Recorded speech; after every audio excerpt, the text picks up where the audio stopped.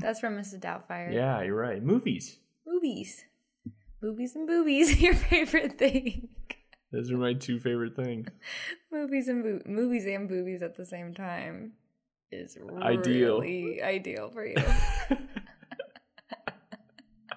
I'm not going to edit that out. I believe you. Oh, gosh. I'm outing you. Hi, Grandma. Hi, Grandma Helen. Hi, Mimi. I feel like they wouldn't care. Neither of them will care. No. Just being myself. What are we doing? I think this is an intro. This is an intro. Who? Woo. Micah and Stacey are coming over in a few hours. We love Micah and Stacey so much. We do. Micah and I grew up together in Little Rock, so our peculiar homeschooled upbringing is probably going to come into play. I would imagine so. He was a part of, like, his family followed that.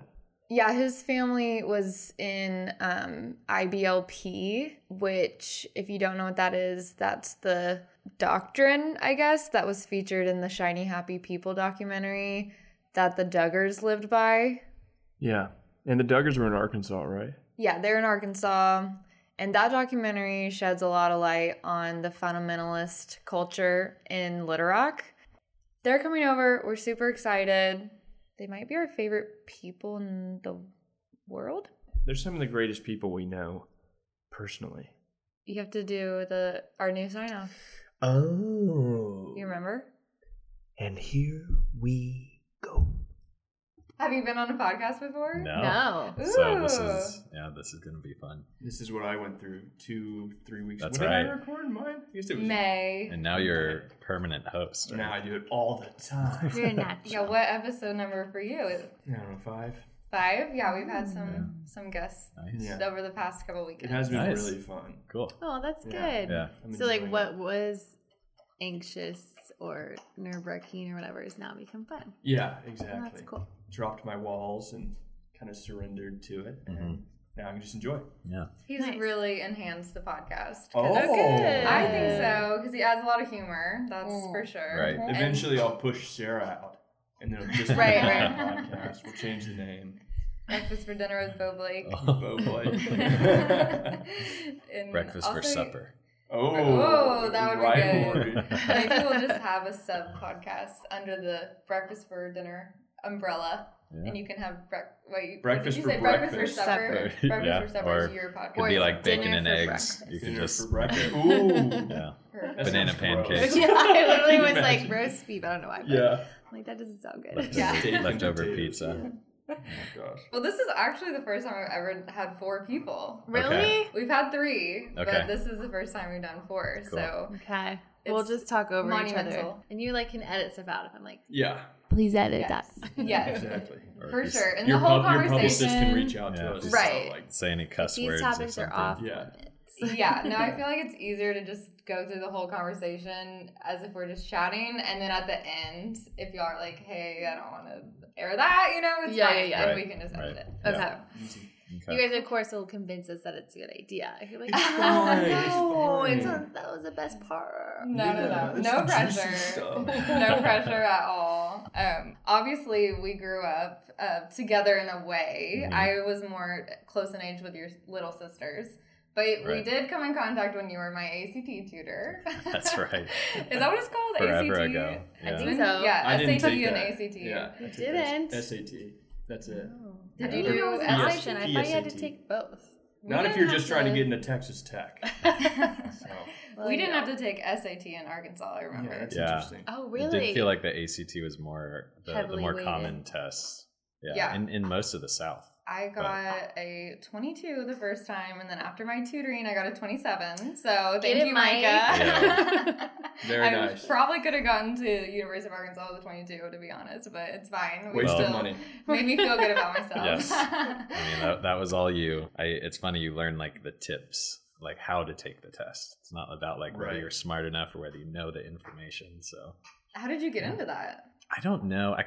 I scored pretty well myself in high school, and then I was just looking to make some money in between college and actually when we got married. So that was that little stretch of time where I was living in Arkansas after moving back from Florida. Okay. University of Florida, where I graduated, and seemed like a nice fit. So I actually kind of re-taught myself how to take the test by buying some prep books. And then I was like, yeah, I can show other, high school kids how to do this. And one thing led to another. And I tutored everyone mostly from my dad's office. Oh, is that where we? Yeah. Is that where we? Yeah, that's A fish. Yeah.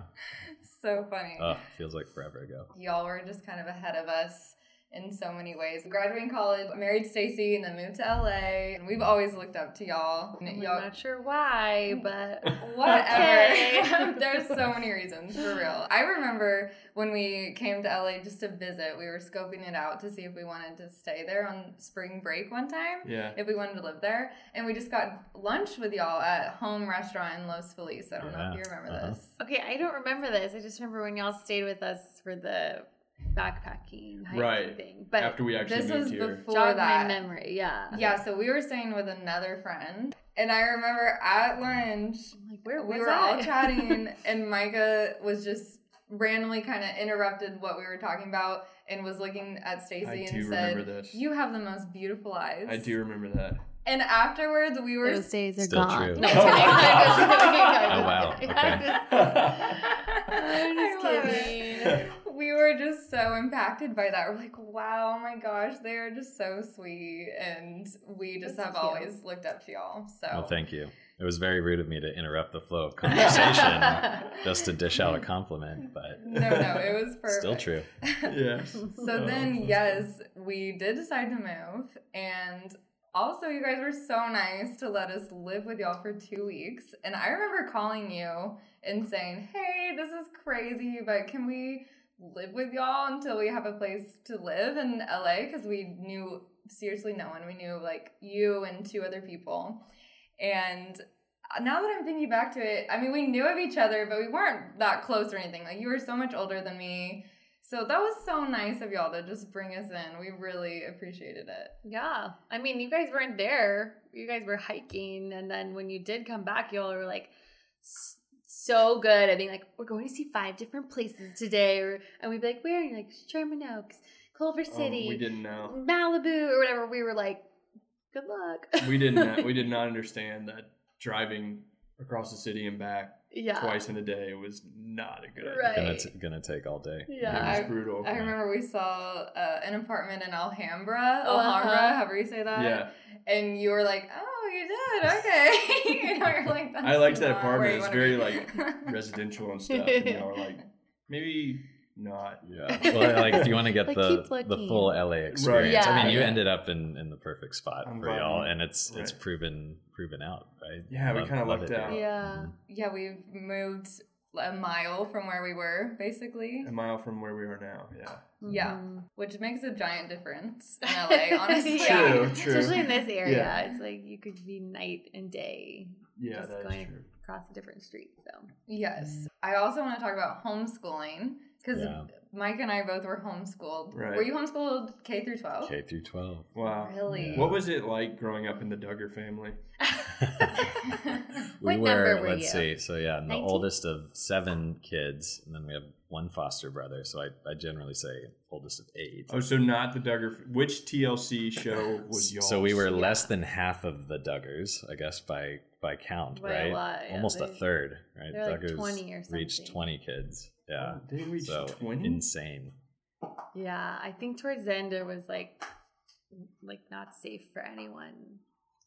No offense, but like No, not not okay. yeah, I did. Just not good.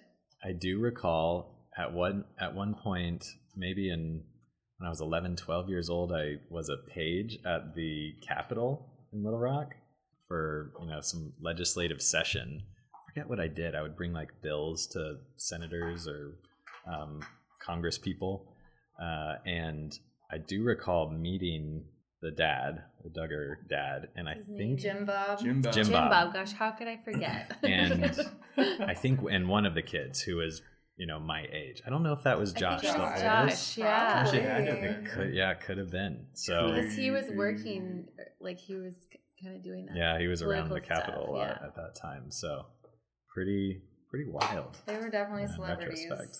really everywhere, but I feel like in Arkansas they were revered big time.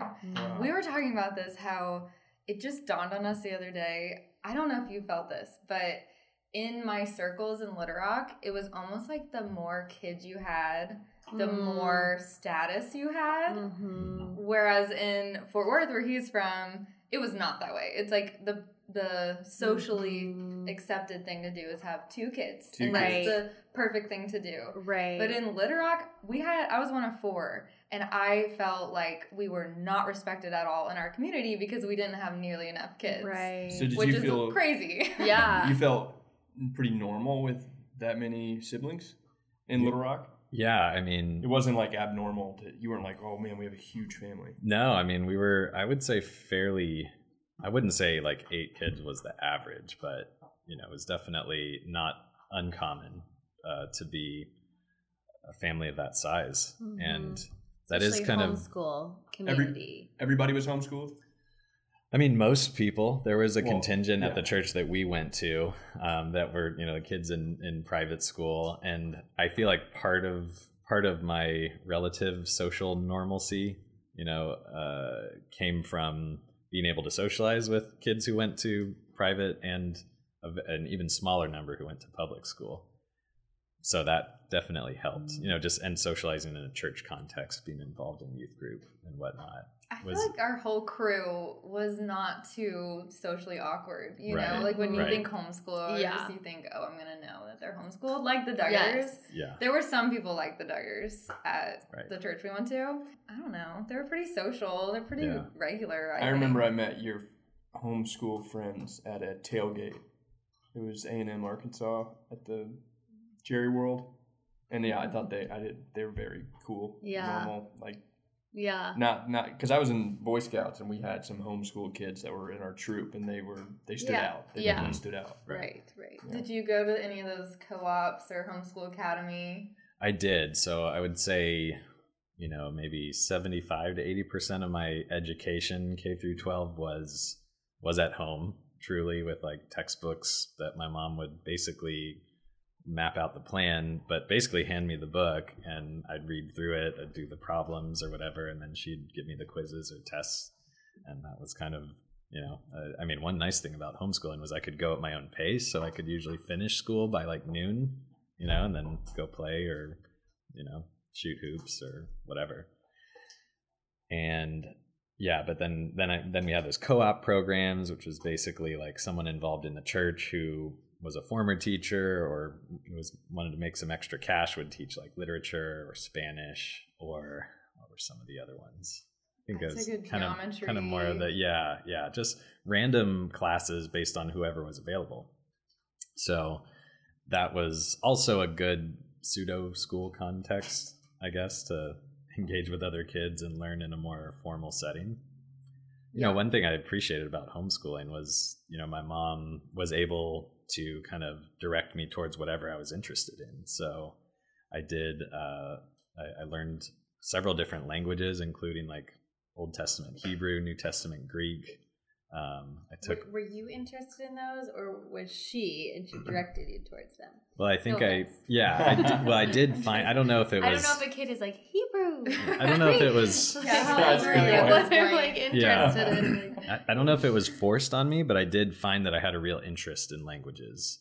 So just over the years, I'd taken, you know, the Old Testament classical languages, and then also Latin, and then over the years I took Russian, then Chinese, French, Spanish. Wow. So I can't speak anything like very well. You don't remember it? Yeah, but at least, you know, had an interest in it, and so my mom was able to say, you know, just go do as much of it as you want. It's pretty crazy how not flexible like the curriculum in public schools is. I don't know anything about private schools, but I'm sure it's similar. Yeah. It's crazy. Yeah, that is nice about homeschooling. So she also used the Bill Gothard curriculum, right? The IBLP at first. Yeah. You know, I suppose this is all a little bit in reference to kind of thoughts and feelings coming out of watching the documentary Shiny Happy People on Amazon. And explain what IBLP is. Yeah, so IBLP is the Institute of Basic Life Principles, which was created by a guy named Bill Gothard, who actually learned this on the documentary. He was the son of the guy who founded the Gideons, or was president of the Gideons, something like that. The people who put the Bibles in the hotel rooms. Oh, yeah. Yeah, and his, from what I gather, obviously growing up as a kid, you don't really know what's normal. But, my parents were, I think they would probably say kind of like party animals in, college and, early years after college before they, had these radical conversion experiences, got saved. And then I think really wanted to create a safe, structured environment for their kids that they didn't necessarily have growing up. So, in that sense, I give them credit for like wanting that and wanting that structure. But, this IBLP program was very kind of, in my mind, or at least what I've learned, kind of a response to the counterculture movement and the just very anti-authoritarian, lots of, freedom in terms of sex and drugs and rock and roll, all of that. Right. It was in opposition to that. Yeah.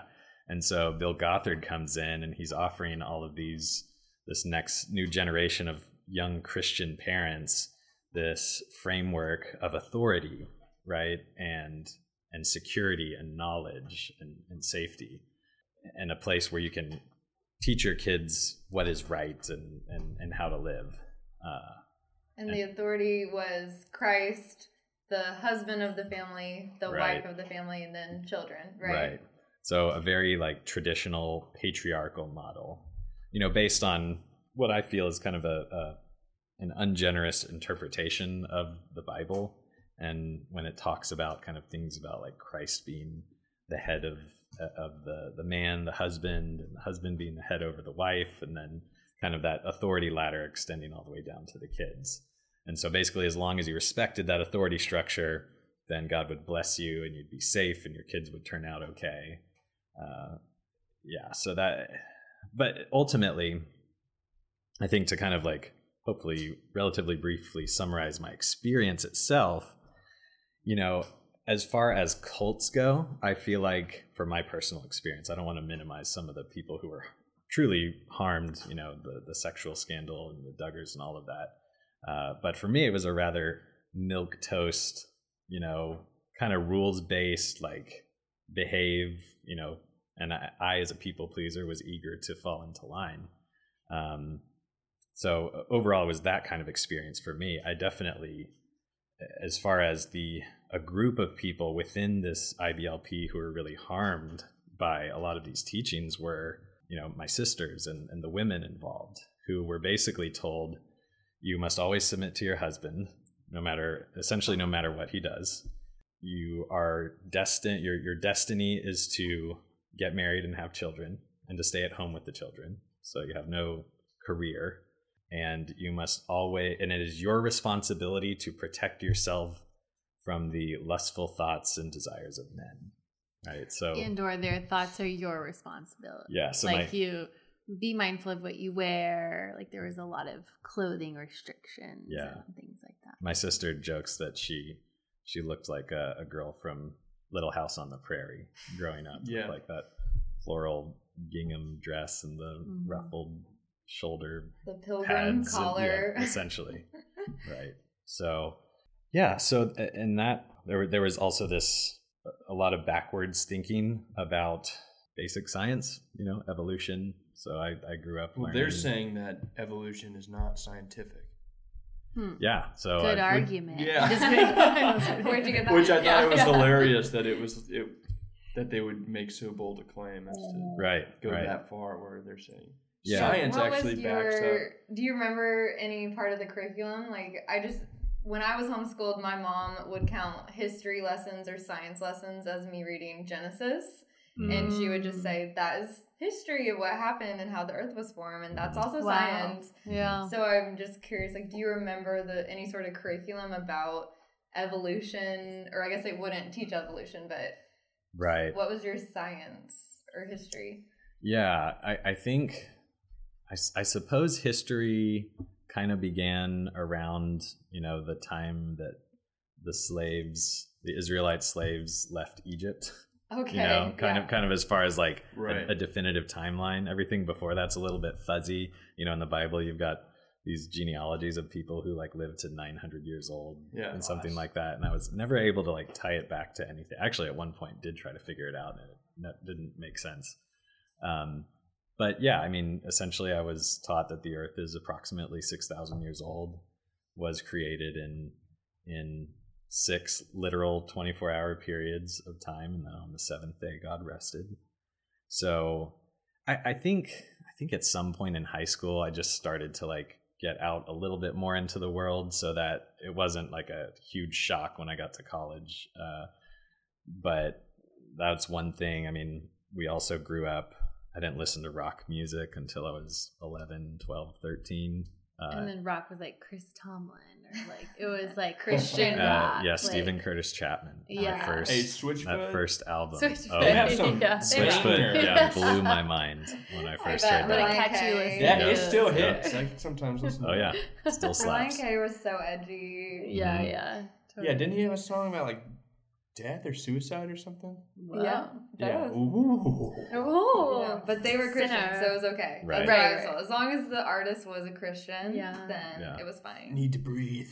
My dad was, even though he kind of participated, he was still a little bit of a rebel. Like he would deviate when he'd let his wife make a decision. He introduced me to Creed.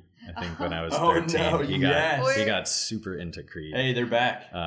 Really? Yeah.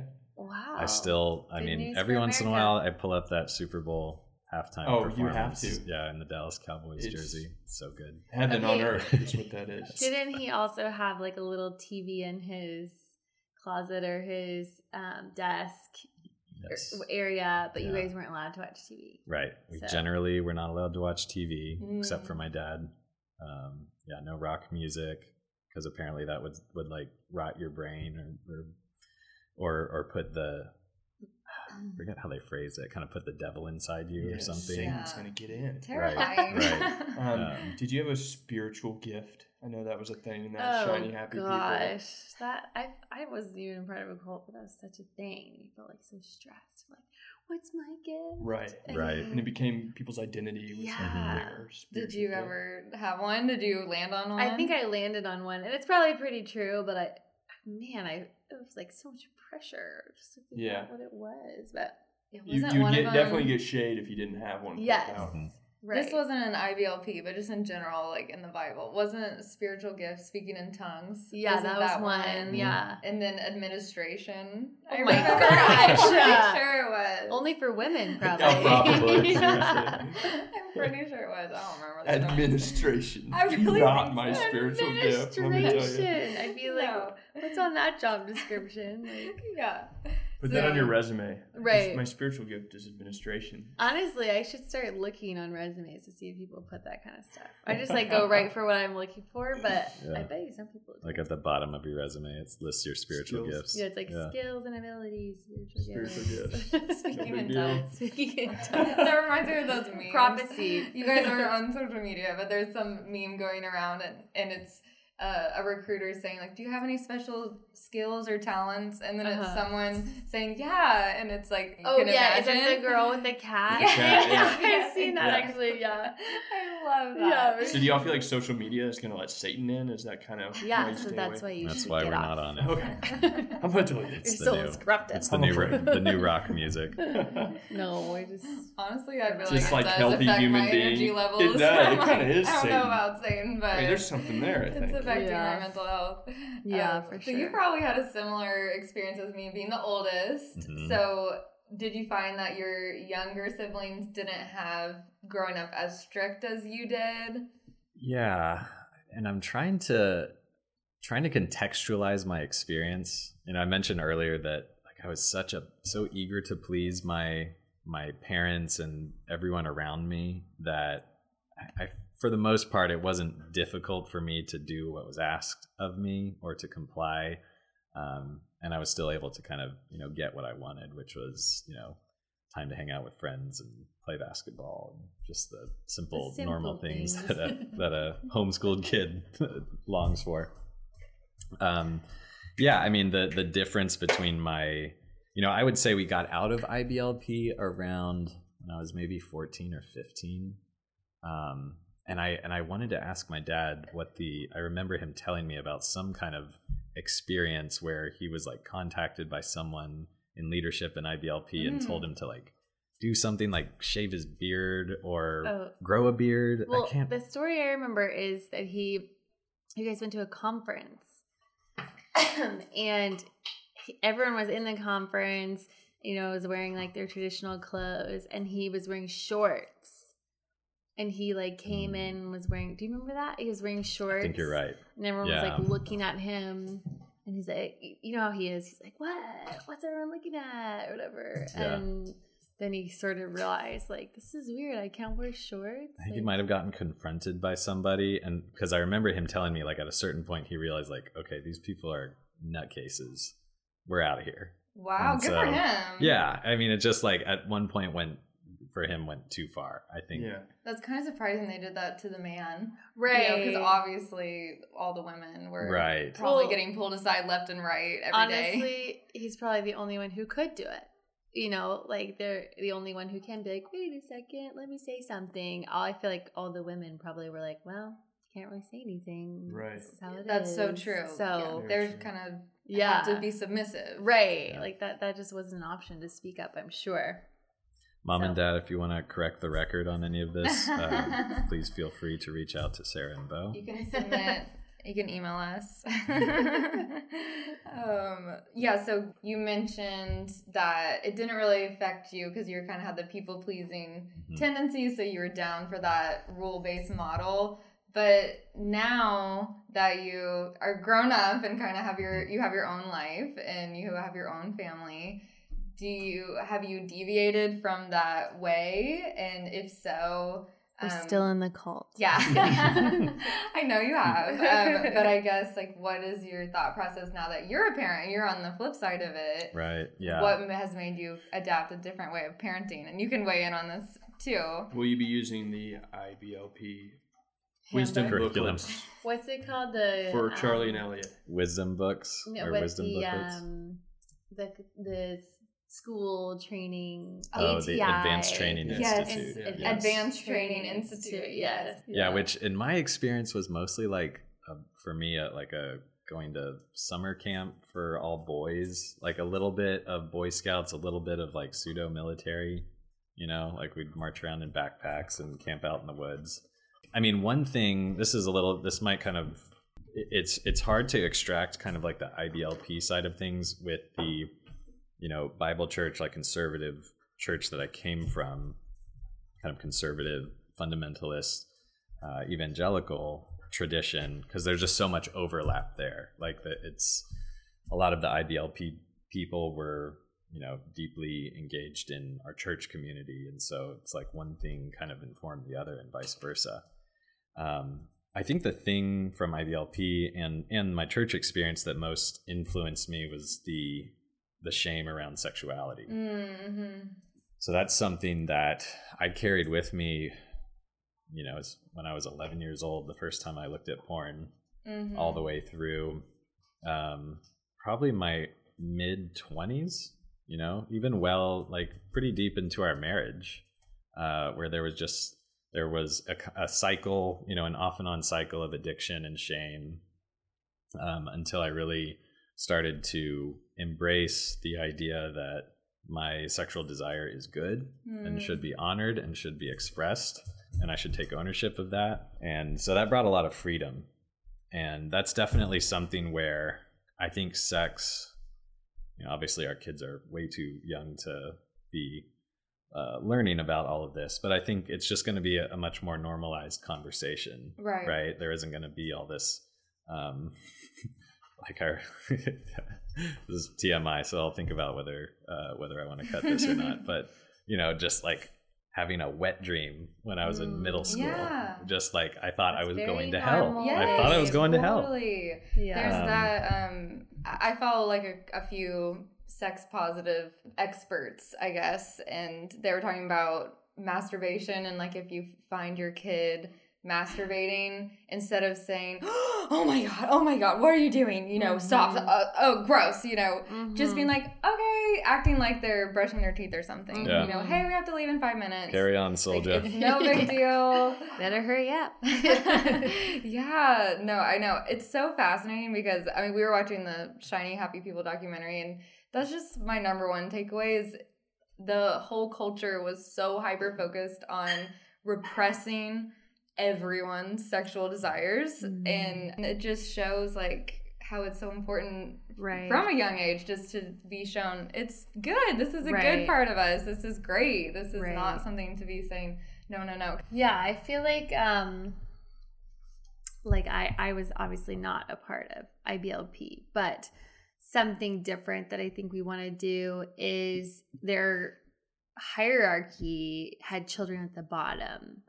And because of that, I think it allowed a lot of sexual abuse to happen, but also just loss of identity. Like, we talked a little bit about how, like, everyone in your family at one point tested as, like, an Enneagram 9.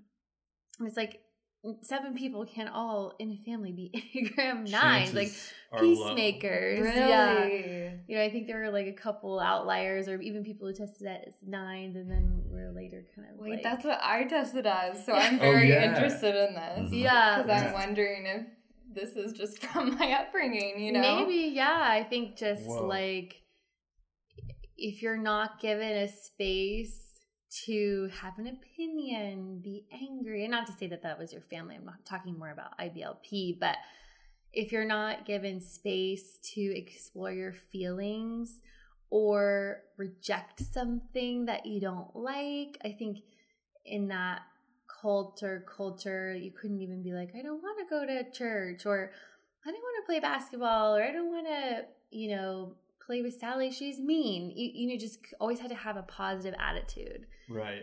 And if you're required to always say yes to things and always have a positive attitude, then how are you going to understand who you actually are versus just who everyone wants you to be?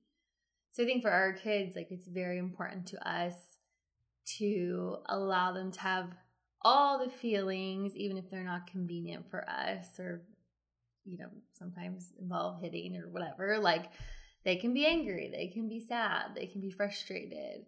And those are welcome in our space. And also opinions are welcome. Like, I don't want to do that.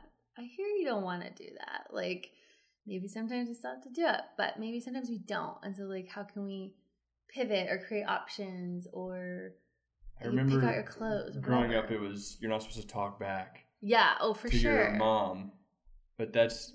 Well, that's just having an opinion. It's talking back. Yeah. And as the Duggars, they're like seen as this perfect television on perfect family on television because everyone was so obedient. Exactly. So I love that you're saying, like, children are equal with you guys. Yeah. I mean, that's, people think, oh, well, you know, we're the parents, the adult is the parents, and the kids are the kids, and they don't know what's best, you know. Yeah. And not saying that y'all aren't teaching them or anything, but just holding them from a young age as equals, I do think is uncommon and so cool because it's just showing them respect. Yeah. I feel like as a kid growing up, it's hard to, because you feel, at least I didn't feel respected. Not at all. And I hated that. Or listened to even. You know? That's why those movies resonate where the kids are trying to get the parents to listen to them. There's a ghost in the, or whatever. Totally, and they're always, yeah. maybe not even like fantastical things, like, but the kids the parents are always thinking they're lying. Right. They're never lying. And those or movies dismissing resonate. It. They're so popular. Yes. Right. Oh, it's fine. There's nothing in here. Like, it's all in your head or whatever. And it's like, but to a kid, it's not. Right. Like, and validating those feelings will actually make that behavior likely go away faster than ignoring or dismissing it. And I think if you just put yourself in a kid's shoes, like, I want to be heard. So, like, of course a child wants to be heard too. Like, whether it's an opinion I agree with or not, like, we can hear them at least versus dismissing them. That word respect that you said earlier, I think is kind of what I was thinking as a parent of young kids now, is trying to strike the balance between authority, which I don't think we should entirely throw out the window. Sure, yeah. But how to find that. Right, exactly. I was going to say authority comes in handy because it's our job to keep them safe. Right. So we do have to have authority in some things. Finding the balance between the authority that we need to exert just as people who know more about life and how to guide them and steer them and keep them safe, and respect for their personhood, the fact that we are equals in terms of our innate worth, right? And the thing that we are doing, the only advantage that we have is physical strength, which we don't want to use, but also just life experience to be able to be their guides, So it's so much less of an emphasis on authority and respect than at least the household that I grew up in, and without diminishing the fact, I do always kind of want to try to find the good in my experience, not just say like, oh, I'm discarding all of this. I think that my Bible church experience and the IBLP experience is what a lot of people crave, which is certainty, comfort, knowledge, and the certainty of that knowledge, right? Like these are rock steady, unchanging truths that I can rely on.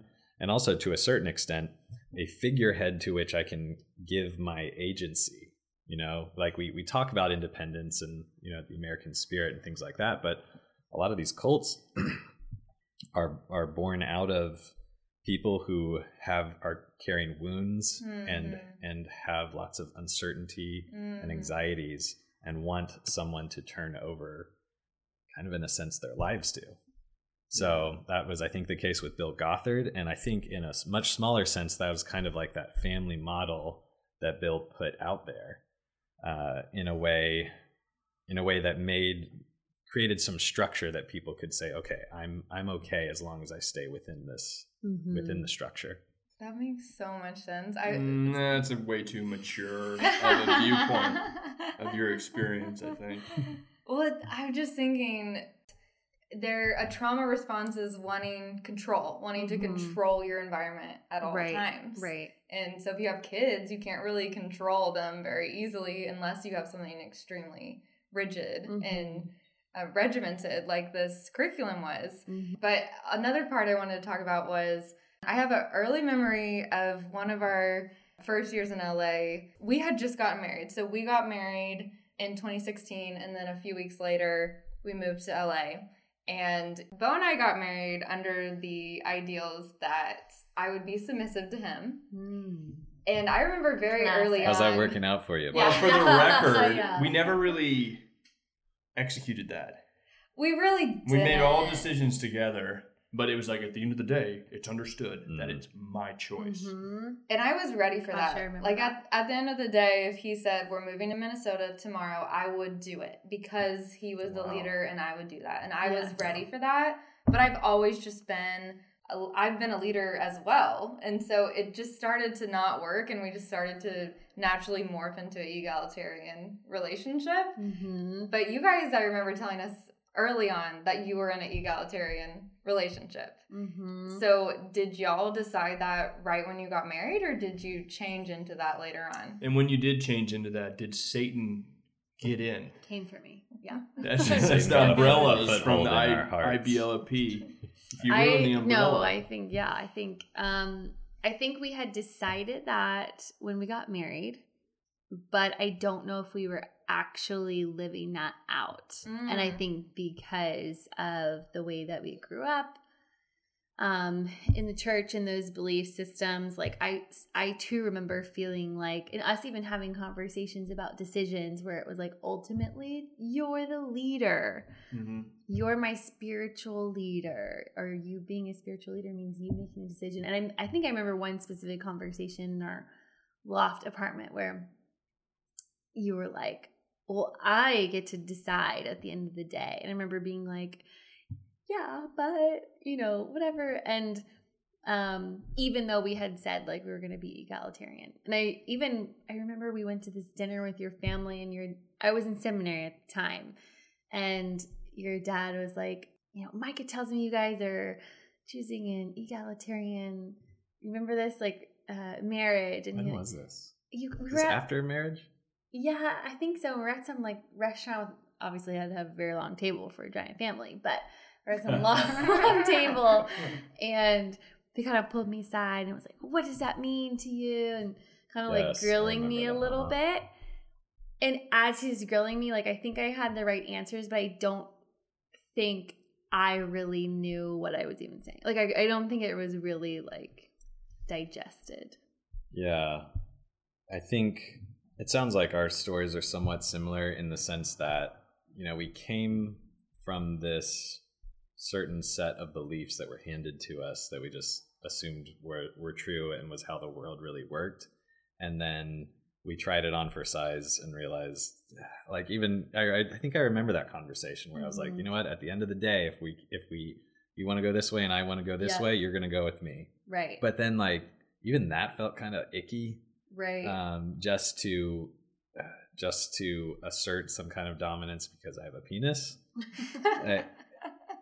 We all know who's smarter. Well, that's the other part of it, is I think that our world had also changed around us to where women, you know, at least I had kind of, despite how I grew up, like I think my college years were pretty formative to be in classrooms with women who were like very clearly smarter than me, you know, and women who were clearly better than me at a lot of things. And so, and then to meet someone who I was incredibly attracted to, but who wasn't like meek and mild and like, I'm just going to let you do whatever you want or get away with it. Obedient. Yeah. So, but you know, Stacey's a strong woman. I'm not saying that like my mom isn't, or my sisters aren't, or anyone in the previous generation wasn't. But it's just she came from a different world. She had a different mindset. She was career focused, you know, she had her own ambitions and goals, and she was like, I want to partner with you. Like we had the spiritual way that we talked about it, but I think in reality, we always thought of each other as equals, you know, and we always respected each other's opinions and life goals and dreams and wanted the best for each other. Mm-hmm. So I think a patriarchal model can't really exist in conjunction with kind of the reasons why we were attracted to each other. Mm-hmm. So it just it's kind of melted away, I think. At what point in your marriage would you say it melted away? Well, I would kind of challenge that a little bit. I don't know if it melted away. That sounds a little too easy. I do remember some specific conversations where, like, we challenged the thoughts. And you can, you know, say what you want. But, like, there was a conversation where I was like, oh, I think I want to go get my doctorate degree. And you were like, well, now I have to get mine. Oh, yeah. And we're at like Chipotle competitive or something. Yeah, and I remember being like, that is disgusting. Like, why are you talking to me like this? I absolutely get that idea, like that thinking. Yeah. The idea of Sarah being doctor and me not being would make me uncomfortable. That is so funny because when you said that, it's emasculating. I don't get that. Me neither. I'm like, what does that mean? In a place like Little Rock, or even in a place like LA, it is emasculating. It's like, oh, she's kind of the boss. Right. Yeah. Yeah. No, that was very true. I think at one point fight, and then we had to like break that down, and you were like, you know what? I don't really know why I said that. And then we had to sit and be like, okay, why did I say that? Where did that come from? So I know why you said it. Well, yeah, I know why. Ken. But have y'all seen the Barbie movie? It's so good. It's amazing. Micah, we are enough. We don't need to you match. don't need to be the president. Okay? Just waiting for it to come out on streaming so I can just watch the dance moves at the end. Yes. And that was recreate the best that. Scene. Yeah. Such a great movie. Ryan Gosling. I'm obsessed. Did so good. Oh gosh, I wasn't supposed to bring up Barbie. No, it's fine. We just have brought up Barbie movie in every single podcast. So really? Cut it out. It just it happens naturally. See, it was her one note for me. Good. It was like, maybe we chill with the Barbie movie. We talk about it every episode. It's fine. I could talk about it for 3 hours. I know, that it movie. was so good. It was so good. All that to say, I feel like we put in some work, and then some of it melted, some of it was work, and then some of it was being around and allowing ourselves to be open to different people, different environments, different ways of thinking, and kind of like the perfect little potion of those things together. Right. Plus time, the greatest, giver of time and space for that stuff. But I thought it was interesting that you said that we challenged all of these ideas and structures, and I know for us, like we were really good at always challenging stuff within the parameters of our worldview, I guess, or what do you call that? Our belief structure. Mm. And there were certain things that were off limits for challenging, and we just never did. And then it was pretty much Sarah one day just like did. And I remember even just like speaking some of the things that she challenged. It was like, you can't say that. You can't like challenge that. That's off limits. Yeah, the idea that we had parameters, that we had like what? What are some? What's an example? Well, during COVID was when it really started, just everything crumbling. But do you remember we were going to Hermosa Beach for that bioluminescence with the ocean where it turns into like neon blue? Oh, I didn't even know. Is it like periwinkles or something, or jellyfish? Yes, I forget what it's plankton, or I can't remember. Algae. Algae. I think that's what it is. That because of the decrease in activity, it was able to like flourish, and right. It did this bioluminescent. It was pretty crazy during COVID. Side note, just because the beaches were closed, and so the cops were like lined up on the beach perimeter. And they were driving, driving, and then on the ground too, lined up. But there was crowds and crowds of people who were coming to see it because it's like, sorry, we're not going to miss it. And as soon as it got dark enough to where you could see a glimpse of it, you'd see just a twinkle of it. Everyone and then rushed somebody ran, the ocean, and then it just was like a flood of people to go see it. They didn't give a shit. Yeah, we were just like, and the cops just like were like, well, nothing you can do about that. Yeah, what are you gonna do? Like. Yeah, they kind of let smoke everyone out. Yeah, but, arrest everybody. Anyway, tear gas. yeah. Honestly, they could have just turned their like headlights on or something, and you wouldn't be able to see anything. That's so true. That would have been like such a cruel little like, just like click click. I think banning people. I get why they ban people from the beaches, but that seems like an overstep in power. Yeah, I think we just didn't. Not certainly to in justify retrospect. That. I just think. No one knew. We were all just like, should we Clorox our cabinets? Yeah, we had friends who washed their produce with soap. Right. Yeah. And I'm like, dude, are you kidding me? It's not funny, but it's funny now. All right, what did I say? Anyway, that was you so horrible. On the way there, do you remember? I just was challenging the submissive thing, even though we really weren't living it out. I did just say a comment like, what the fuck? Like, I'm supposed to be submissive to you? Like, not you personally, but just, that makes no sense. Like, what if I married, but just like, what if I married someone who is a dictator type person, like an abusive person? I'm just supposed to be submissive? That makes no freaking sense. Yeah, I think okay, keep going. I don't know. And then your response was like, well, I mean, in the Bible, it says like, where the men are the leader. And I was like, okay, I remember what I said, actually. Yeah, do you remember? I said I have to hold up my end of the bargain, which is to honor you and be a good husband. And then your end of the bargain was to obey me no matter what. Ooh, I'm triggered by that. And I don't agree with that, and I absolutely agree with you. I agreed to be nice to you, so you better that's right. obey. But it was a more simple structure where you talked about like if I wanted to move to Minnesota and you wanted to stay in California. Like, we could fight about that for an eternity, but there's a simpler way where I just get to choose. Right. That's not a better way. I have an idea. How about women are the leader? And you guys can be submissive. That'll be the day. I'm just Should kidding. we bring Barbie up? I was going to say, my Casa Dojo Casa. That's it. Oh my gosh, so funny. I will say, sorry to bring up Barbie, but I'm like, when I was watching like all the female, like it was like a very simple realization moment where I was like, yeah, what if we like Yeah. Like, what if every important job was largely women? I don't know why I've never actually thought that. Like, what if, I've usually thought isolated. What if we had a female president? Right. What if, we had female CEOs?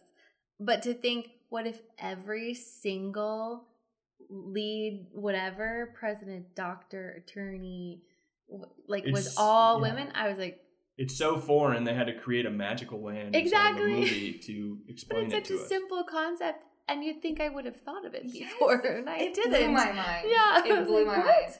I bawled crying afterwards. Yeah, and it was because of that. It was like, I've never seen anything like that, and I didn't even realize that I was missing that. Right. Obviously, we do have some representation. Right. We don't have a representation of president, right? But we do have Dana Walden, all these chairman of Disney. Exactly. Like, there are some CEOs that are women. There are some, scientists or whatever. But overall, the majority are men, and seeing it flipped was so powerful, and it moved something in me. It was really touching. So yeah, that was so cool. Okay, well, I really want to talk about parenting for a little bit more. I want to talk about this because you guys just in general are seriously the most honest, transparent, vulnerable people I know. I'm sure you would probably say the same thing. Yeah, I do. Where I feel like I ask you a question and I know I'm getting just pure honesty, and it's pretty amazing. For better or for worse. Well, it's for better though, because I want the truth. Who doesn't want just the truth? And it's really cool, especially knowing where you grew up in, Micah, the shiny, happy people. I mean, I don't see that lifestyle as necessarily honest. And so it's cool to see how now. I would say we are neither shiny nor happy right now. No, we're happy. We're not shiny. Dull skin up in here, yeah, but we're happy. We're not shiny. It's been really neat to talk to you guys about parenting, and I feel get a realistic idea of what it's like, because we don't have kids, and we're constantly talking to people who do have kids. What is it like? Should we have kids? Should we not have kids? And you guys are probably some of the only people we've talked to that I feel have just given us the realistic view. So I just wanted to ask you about that and just what your experience has been like parenting. I was just thinking, just wait till you actually have kids. You're going to be they lied. It's worse. Whatever. It's harder, whatever. But, you want to go first? No, you can go. How old are they now? All right, we've got a 3-year-old as of Saturday. Oh, actually, I was wrong. Okay. And yeah, he just turned 3, and a 15-month-old. So they're about 19, 20 months apart.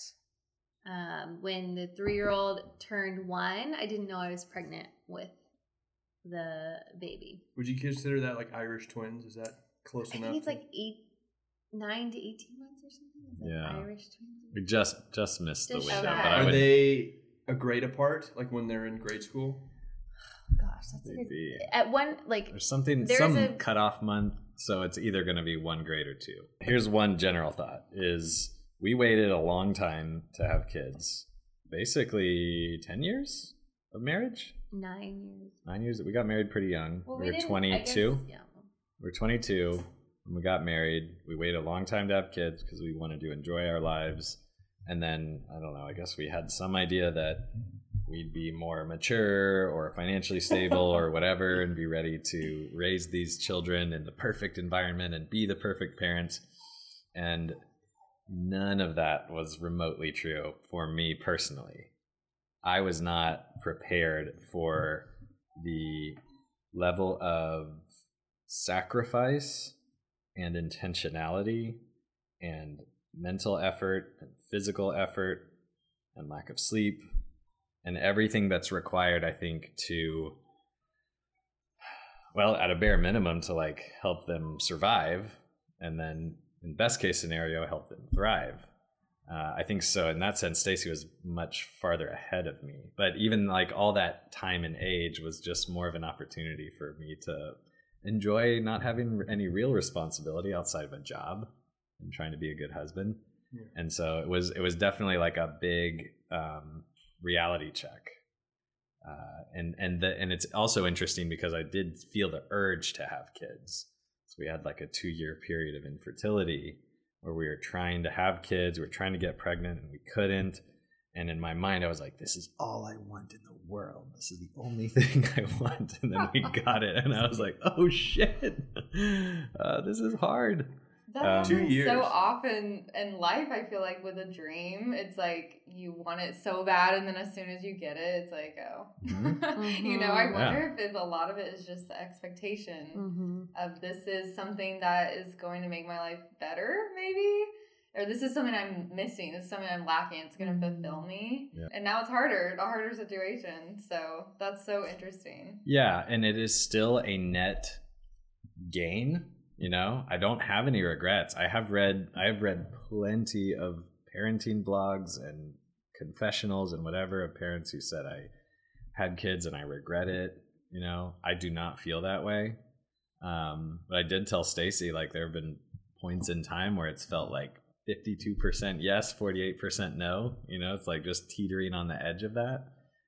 And, you know, that, in my mind, that ratio fluctuates based on the day. You know, that's probably like the worst day.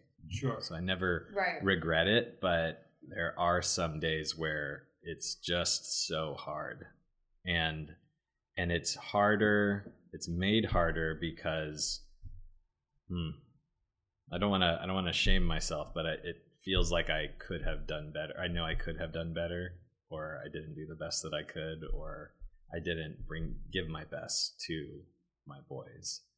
And so that kind of compounds it, you know, in addition to like the irritation and the tiredness and whatever, the shame of feeling like I failed them is overwhelming, you know. And then you stack that with your family issues and work issues and social life and trying to figure out, you know, how we exist in this world. It has felt in this particular 0 to 3 years of age stage just like a constant whirlwind of activity and uncertainty and incredible highs and incredible lows.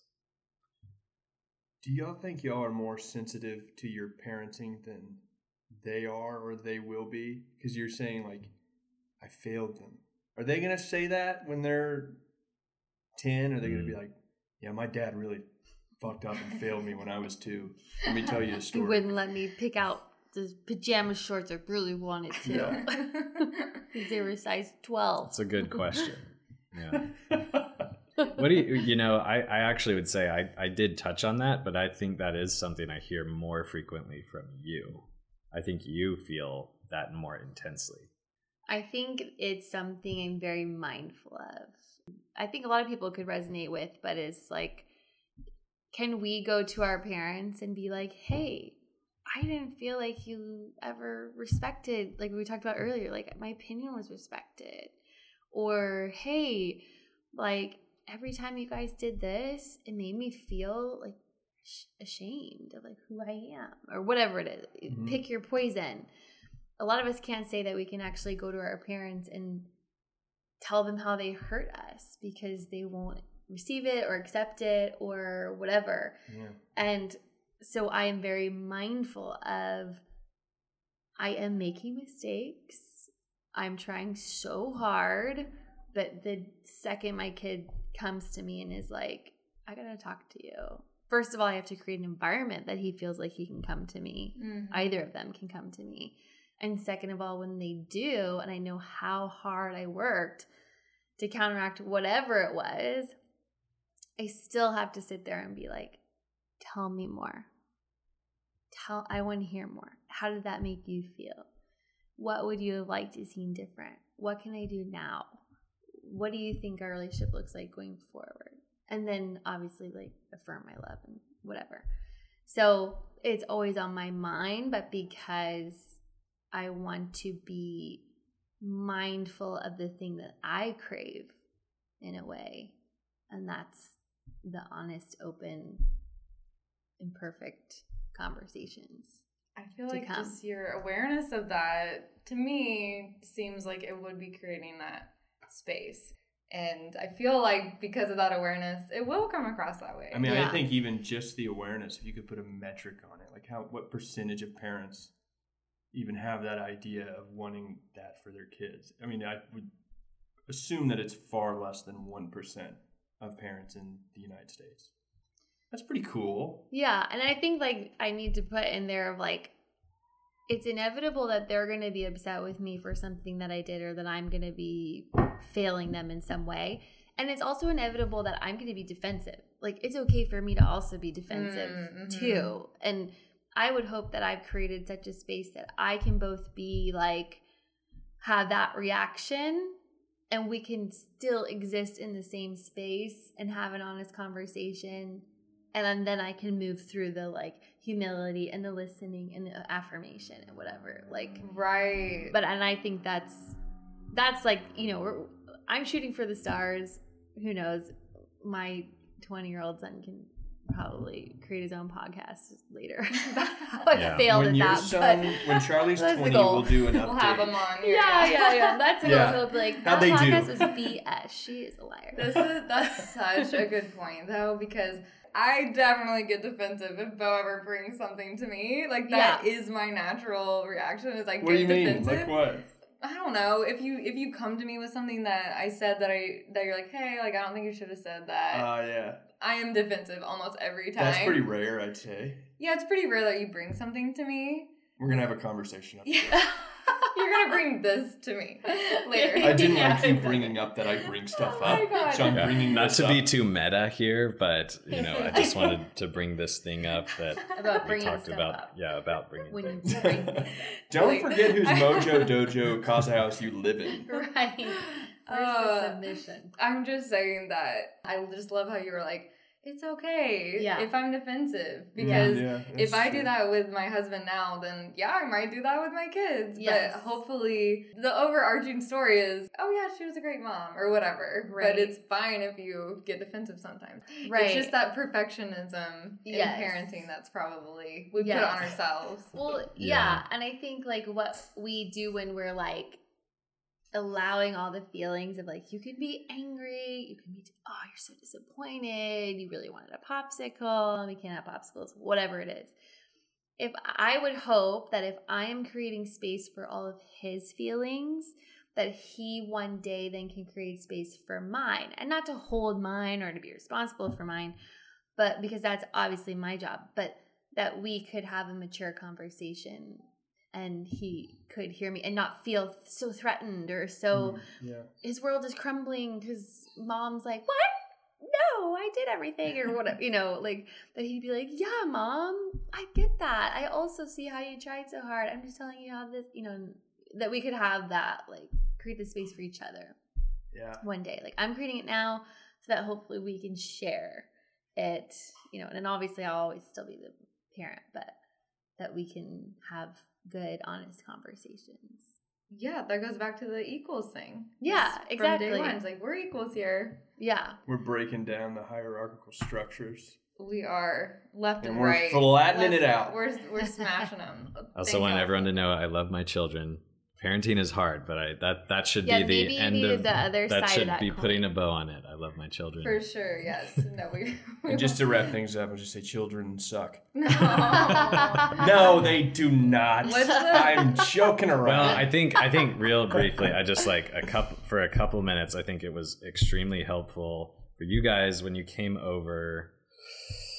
This I think was when Charlie was maybe around a year old. And we were talking about it, or no, maybe this was more recently. And y'all were thinking about having kids, and we were like trying to talk through it. It was really helpful to process it out loud and just say like, hey, you know, we know people who have decided not to have kids, and that's an intentional decision, and that's a decision that, frankly, just to name it, is frowned upon in most of society. Right. But that should never be the reason why you make any decision. Yeah. It's like so what true. society thinks it's the about hardest thing ever. Like if you have some feelings like it's not a fit, like lean into that. Yeah. Like don't be like, well, everyone tells me to do it, because it's a big responsibility. Yeah, I'm over here saying I really wanted kids before we could get pregnant. Then we got pregnant, we had kids, and I'm like, oh shit. But I still do, you know, and I know that that there will come a time, particularly when they can play with Legos, where I'm going to be like, where I'm going to wake up every morning so stoked to play with Legos like all day as long as we can. About you, huh? What about when they start playing basketball? Yeah, or any sports, you know, get into coaching, you know, taking them to tournaments, whatever, like that. There's like, I can also acknowledge this is a particular phase of life that is harder for me because I don't have kind of the same natural bond that Stacey does with the boys. And I've just accepted that. I spent a lot of time early on saying, why don't I feel the same way as Stacey does about the boys? You had some like postpartum depression of your own. And I think that came from like, I just had this like craving for them where I just was like, I can't live without these little things. And you were like, I don't get it. But so fair. Yeah. Talking through it with y'all was really helpful, you know, in the same way that I hope it was helpful for you to think about it on your journey, but also for me to just like understand like where am I in this whole matrix, this analytical matrix of what do I feel like as a parent now? I got what I wanted, and am I happy? And yeah, I am, but it's also way harder than I could have anticipated, and I was way less prepared than I thought, and way less mature than I thought. And sometimes I just needed sometimes you just need a space to like vent, to let it out, to complain. And then to say like, all right, I'm going to get up and try again tomorrow. So I appreciate you giving us that space as well. Of course. Yeah. The phase that you're describing is like 3 to 6 years, right? Yeah. When they're, or 0 to 3 and then 3 to 6 when you still have a 3-year-old. Mm-hmm. So that's a long time. It's like both a long time and so freaking short. Yeah. Because it's like, okay, 6 years, but then I would hope I get to be alive when they're like 50, 60. It's like the majority of my life with this person, they will not meet me. That is, I never thought of that perspective. That's actually gonna it's a really, I mean, I struggle with that, I think more so because I'm in this stage where I'm like, oh, what's wrong, baby? You know, just like really tending to the needs of sorts and feeling so like intentional of cultivating the relationship and blah, blah, blah. And it's actually going to be quite short, and I'm going to like pine for these days despite wanting to pull my hair out and like inside raging at times. So it's like parenthood, motherhood is a freaking, I don't know, tornado, wild dichotomy of so many feelings. So yeah, we'll have to talk at some point about the number it does on your marriage. Okay. Oh, sure, that's another podcast. Yeah. I think we definitely need a round 2 with y'all. Might need a round 2. If you're up for it. We went out to get a drink before we saw Barbie. We got into a fight at the bar. I threatened to go see Oppenheimer. The ultimate threat. She said, "Don't do that. That's so juvenile." And I said, "Okay." I like calmed down. I was like, "Okay, fine. We'll go see Barbie." We had a great time at Barbie.